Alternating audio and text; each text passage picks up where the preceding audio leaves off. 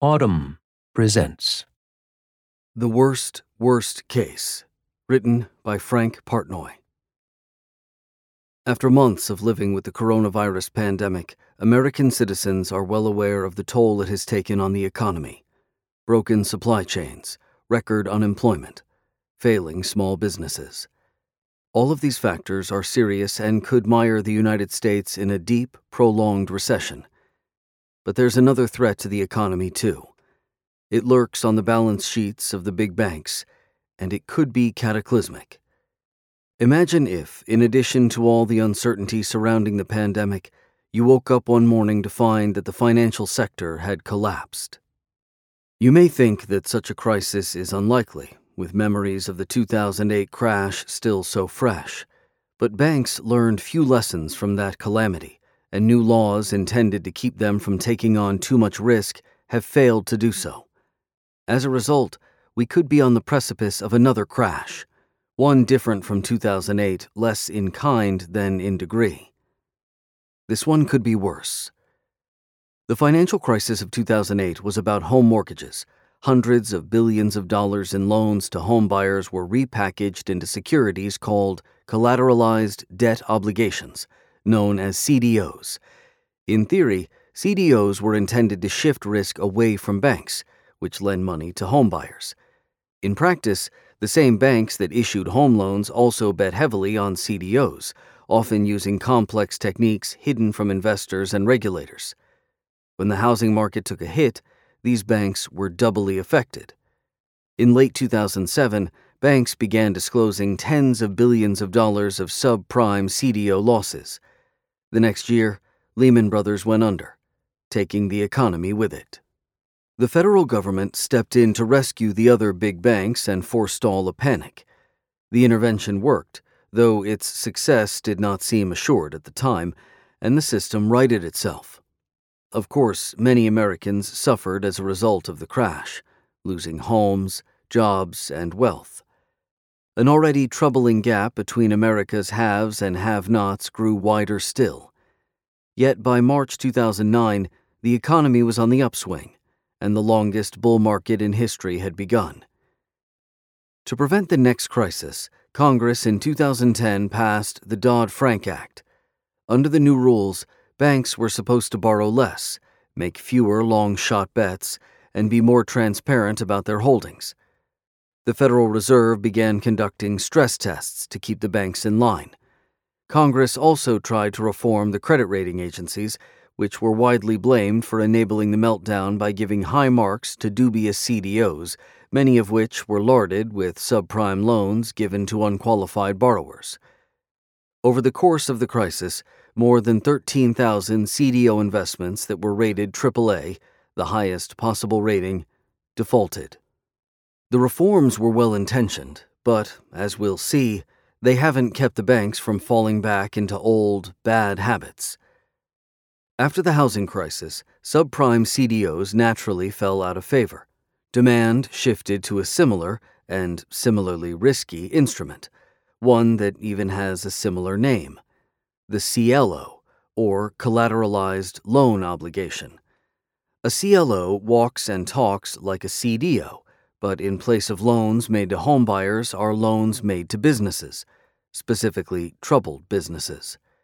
CLOs bundle together so-called leveraged loans, the subprime mortgages of the corporate world. These are loans made to companies that have maxed out their borrowing and can no longer sell bonds directly to investors or qualify for a traditional bank loan. There are more than $1 trillion worth of leveraged loans currently outstanding. The majority are held in CLOs. I was part of the group that structured and sold CDOs and CLOs at Morgan Stanley in the 1990s. The two securities are remarkably alike. Like a CDO, a CLO has multiple layers, which are sold separately.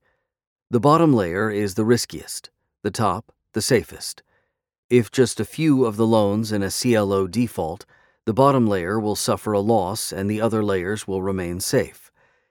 If the defaults increase, the bottom layer will lose even more, and the pain will start to work its way up the layers. The top layer, however, remains protected. It loses money only after the lower layers have been wiped out. Unless you work in finance, you probably haven't heard of CLOs, but according to many estimates, the CLO market is bigger than the subprime mortgage CDO market was in its heyday. The Bank for International Settlements, which helps central banks pursue financial stability, has estimated the overall size of the CDO market in 2007 at $640 billion. It estimated the overall size of the CLO market in 2018 at $750 billion. More than $130 billion worth of CLOs have been created since then, some even in recent months. Just as easy mortgages fueled economic growth in the 2000s, cheap corporate debt has done so in the past decade, and many companies have binged on it. Despite their obvious resemblance to the villain of the last crash, CLOs have been praised by Federal Reserve Chair Jerome Powell and Treasury Secretary Steven Mnuchin for moving the risk of leveraged loans outside the banking system. Like former Fed Chair Alan Greenspan, who downplayed the risks posed by subprime mortgages, Powell and Mnuchin have downplayed any trouble CLOs could pose for banks, arguing that the risk is contained within the CLOs themselves. These sanguine views are hard to square with reality. The Bank for International Settlements estimates that, across the globe, banks held at least $250 billion worth of CLOs at the end of 2018. Last July, 1 month after Powell declared in a press conference that the risk isn't in the banks, 2 economists from the Federal Reserve reported that U.S. depository institutions and their holding companies owned more than $110 billion worth of CLOs issued out of the Cayman Islands alone. A more complete picture is hard to come by, in part because banks have been inconsistent about reporting their CLO holdings. The Financial Stability Board, which monitors the global financial system, warned in December that 14% of CLOs, more than $100 billion worth, are unaccounted for. I have a checking account and a home mortgage with Wells Fargo. I decided to see how heavily invested my bank is in CLOs. I had to dig deep into the footnotes of the bank's most recent annual report, all the way to page 144. Listed there are its available for sale accounts. These are investments a bank plans to sell at some point, though not necessarily right away. The list contains the categories of safe assets you might expect: U.S. Treasury bonds, municipal bonds, and so on. Nestled among them is an item called Collateralized Loan and Other Obligations, CLOs. I ran my finger across the page to see the total for these investments that Powell and Mnuchin have asserted are outside the banking system. The total is $29.7 billion. It is a massive number, and it is inside the bank. Since 2008, banks have kept more capital on hand to protect against a downturn, and their balance sheets are less leveraged now than they were in 2007, and not every bank has loaded up on CLOs. But in December, the Financial Stability Board estimated that, for the 30 global systemically important banks, the average exposure to leveraged loans and CLOs was roughly 60% of capital on hand. Citigroup reported $20 billion worth of CLOs as of March 31st. J.P. Morgan Chase reported $35 billion, along with an unrealized loss on CLOs of $2 billion. A couple of mid-sized banks, Bank of California, Stifel Financial, have CLOs totaling more than 100% of their capital. If the leveraged loan market imploded, their liabilities could quickly become greater than their assets. How can these banks justify gambling so much money on what looks like such a risky bet? Defenders of CLOs say they aren't, in fact, a gamble. On the contrary, they are as sure a thing as you can hope for. That's because the banks mostly own the least risky top layer of CLOs. Since the mid-1990s, the highest annual default rate on leveraged loans was about 10% during the previous financial crisis. If 10% of a CLO's loans default, The bottom layers will suffer, but if you own the top layer, you might not even notice. 3 times as many loans could default and you'd still be protected, because the lower layers would bear the loss. The securities are structured such that investors with a high tolerance for risk, like hedge funds and private equity firms, buy the bottom layers, hoping to win the lottery. The big banks settle for smaller returns and the security of the top layer. As of this writing, no AAA-rated layer of a CLO has ever lost principal. But that AAA rating is deceiving. The credit rating agencies grade CLOs and their underlying debt separately. You might assume that a CLO must contain AAA debt if its top layer is rated AAA. Far from it. Remember, CLOs are made up of loans to businesses that are already in trouble. So what sort of debt do you find in a CLO? Fitch Ratings has estimated that as of April, more than 67% of the 1,745 borrowers in its leveraged loan database had a B rating. That might not sound bad, but B-rated debt is lousy debt. According to the rating agency's definitions, a B-rated borrower's ability to repay a loan is likely to be impaired in adverse business or economic conditions. In other words, 2/3 of those leveraged loans are likely to lose money in economic conditions like the ones we're presently experiencing. According to Fitch, 15% of companies with leveraged loans are rated lower still, at CCC or below. These borrowers are on the cusp of default. So while the banks restrict their CLO investments mostly to AAA-rated layers, what they really own is exposure to tens of billions of dollars of high-risk debt. In those highly rated CLOs, you won't find a single loan rated AAA, AA, or even A. How can the credit rating agencies get away with this? The answer is default correlation, a measure of the likelihood of loans defaulting at the same time. The main reason CLOs have been so safe is the same reason CDOs seemed safe before 2008. Back then, the underlying loans were risky too, and everyone knew that some of them would default. But it seemed unlikely that many of them would default at the same time. The loans were spread across the entire country and among many lenders. Real estate markets were thought to be local, not national, and the factors that typically lead people to default on their home loans, job loss, divorce, poor health, don't all move in the same direction at the same time. Then housing prices fell 30% across the board and defaults skyrocketed. For CLOs, the rating agencies determine the grades of the various layers by assessing both the risks of the leveraged loans and their default correlation. Even during a recession, different sectors of the economy, such as entertainment, healthcare, and retail, don't necessarily move in lockstep. In theory, CLOs are constructed in such a way as to minimize the chances that all of the loans will be affected by a single event or chain of events.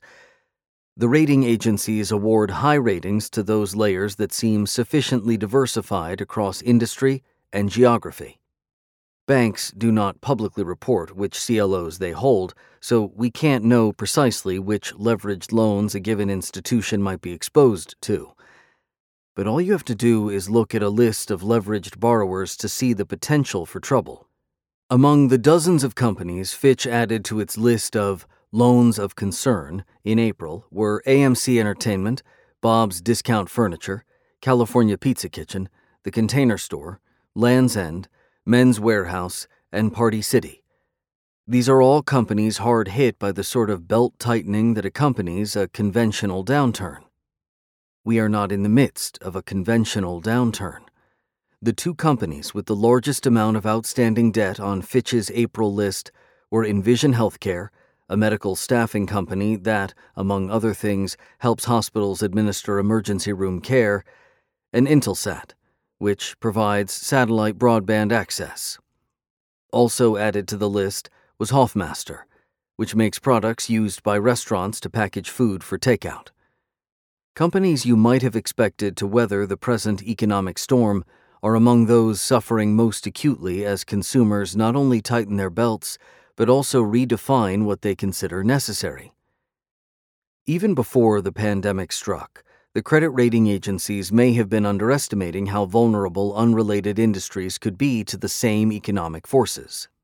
A 2017 article by John Griffin of the University of Texas and Jordan Nickerson of Boston College demonstrated that the default correlation assumptions used to create a group of 136 CLOs should have been 3 to 4 times higher than they were, and the miscalculations resulted in much higher ratings than were warranted. I've been concerned about AAA CLOs falling in the next crisis for several years, Griffin told me in May. This crisis is more horrifying than I anticipated. Under current conditions, the outlook for leveraged loans in a range of industries is truly grim. Companies such as AMC, nearly $2 billion of debt spread across 224 CLOs, and Party City, $719 million of debt in 183 CLOs, were in dire straits before social distancing. Now, moviegoing and party throwing are paused indefinitely and may never come back to their pre-pandemic levels. The prices of AAA-rated CLO layers tumbled in March, before the Federal Reserve announced that its additional $2.3 trillion of lending would include loans to CLOs. The program is controversial. Is the Fed really willing to prop up CLOs when so many previously healthy small businesses are struggling to pay their debts? As of mid-May, no such loans had been made. Far from scaring off the big banks, the tumble inspired several of them to buy low. Citigroup acquired $2 billion of AAA CLOs during the dip, which it flipped for a $100 million profit when prices bounced back. Other banks, including Bank of America, reportedly bought lower layers of CLOs in May for about 20 cents on the dollar. Meanwhile, loan defaults are already happening. There were more in April than ever before. Several experts told me they expect more record-breaking months this summer. It will only get worse from there. If leveraged loan defaults continue, how badly could they damage the larger economy? What precisely is the worst-case scenario? For the moment, the financial system seems relatively stable. Banks can still pay their debts and pass their regulatory capital tests. But recall that the previous crash took more than a year to unfold. The present is analogous not to the fall of 2008, when the U.S. was in full-blown crisis, but to the summer of 2007, when some securities were going underwater, but no one yet knew what the upshot would be. What I'm about to describe is necessarily speculative, but it is rooted in the experience of the previous crash and in what we know about current bank holdings. The purpose of laying out this worst-case scenario isn't to say that it will necessarily come to pass. The purpose is to show that it could. That alone should scare us all and inform the way we think about the next year and beyond. Later this summer, leveraged loan defaults will increase significantly as the economic effects of the pandemic fully register. Bankruptcy courts will very likely buckle under the weight of new filings. During a 2-week period in May, J.Crew, Neiman Marcus, and J.C. Penney all filed for bankruptcy.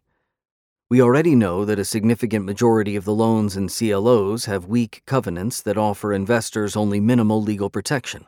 In industry parlance, they are cov-light. The holders of leveraged loans will thus be fortunate to get pennies on the dollar as companies default, nothing close to the 70 cents that has been standard in the past. As the banks begin to feel the pain of these defaults, the public will learn that they were hardly the only institutions to bet big on CLOs. The insurance giant AIG, which had massive investments in CDOs in 2008, is now exposed to more than $9 billion in CLOs. U.S. life insurance companies as a group in 2018 had an estimated 1/5 of their capital tied up in these same instruments. Pension funds, mutual funds, and exchange-traded funds, popular among retail investors, are also heavily invested in leveraged loans and CLOs. The banks themselves may reveal that their CLO investments are larger than was previously understood. In fact, We're already seeing this happen. On May 5th, Wells Fargo disclosed $7.7 billion worth of CLOs in a different corner of its balance sheet than the $29.7 billion I'd found in its annual report. As defaults pile up, the Mnuchin Powell view that leveraged loans can't harm the financial system will be exposed as wishful thinking. Thus far, I've focused on CLOs because they are the most troubling assets held by the banks.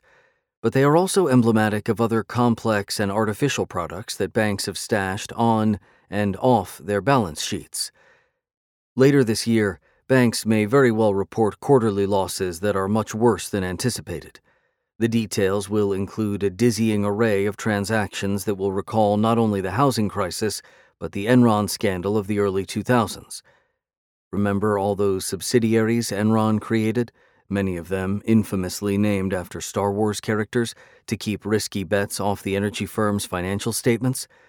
The big banks use similar structures, called variable interest entities, companies established largely to hold off-the-books positions. Wells Fargo has more than $1 trillion of VIE assets, about which we currently know very little, because reporting requirements are opaque.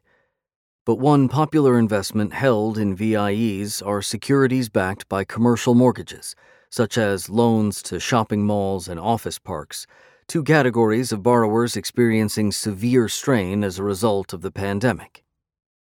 The early losses from CLOs will not on their own erase the capital reserves required by Dodd-Frank, and some of the most irresponsible gambles from the last crisis, the speculative derivatives and credit default swaps you may remember reading about in 2008, are less common today, experts told me.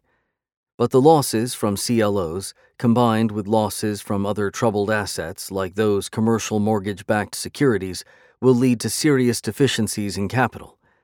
Meanwhile, the same economic forces buffeting CLOs will hit other parts of the bank's balance sheets hard.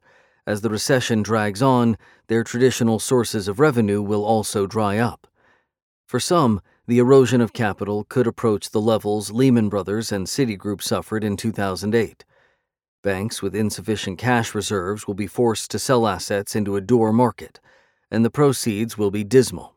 The prices of leveraged loans, and by extension CLOs, will spiral downward. You can perhaps guess much of the rest. At some point, rumors will circulate that one major bank is near collapse. Overnight lending, which keeps the American economy running, will seize up. The Federal Reserve will try to arrange a bank bailout. All of that happened last time, too.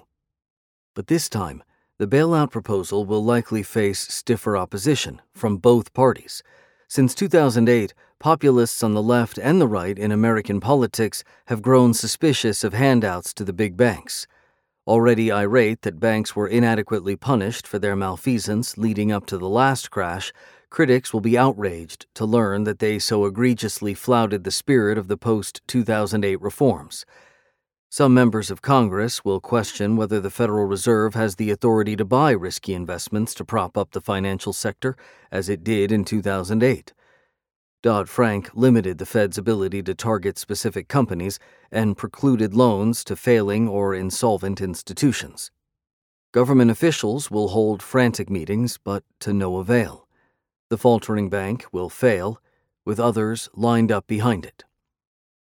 And then, sometime in the next year, we will all stare into the financial abyss. At that point, we will be well beyond the scope of the previous recession, and we will have either exhausted the remedies that spared the system last time or found that they won't work this time around. What then? Until recently, at least, the U.S. was rightly focused on finding ways to emerge from the coronavirus pandemic that prioritize the health of American citizens. And economic health cannot be restored until people feel safe going about their daily business. But health risks and economic risks must be considered together. In calculating the risks of reopening the economy, we must understand the true costs of remaining closed. At some point, they will become more than the country can bear. The financial sector isn't like other sectors. If it fails, fundamental aspects of modern life could fail with it. We could lose the ability to get loans to buy a house or a car, or to pay for college. Without reliable credit, many Americans might struggle to pay for their daily needs.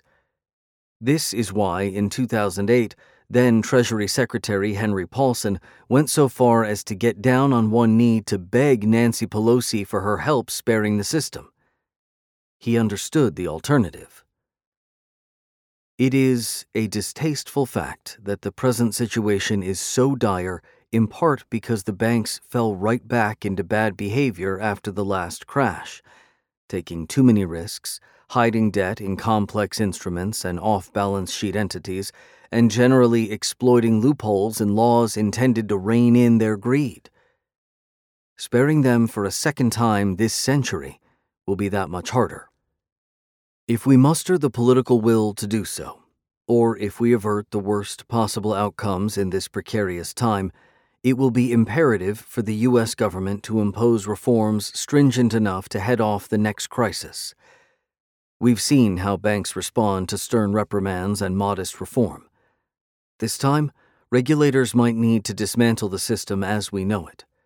Banks should play a much simpler role in the new economy, making lending decisions themselves instead of farming them out to credit rating agencies. They should steer clear of whatever newfangled security might replace the CLO. To prevent another crisis, we also need far more transparency, so we can see when banks give in to temptation. A bank shouldn't be able to keep $1 trillion worth of assets off its books. If we do manage to make it through the next year without waking up to a collapse, we must find ways to prevent the big banks from going all in on bets they can't afford to lose. Their luck and ours will at some point run out. If you enjoyed this production, find the best long-form articles read aloud in the Autumn app, available now for iPhone and Android.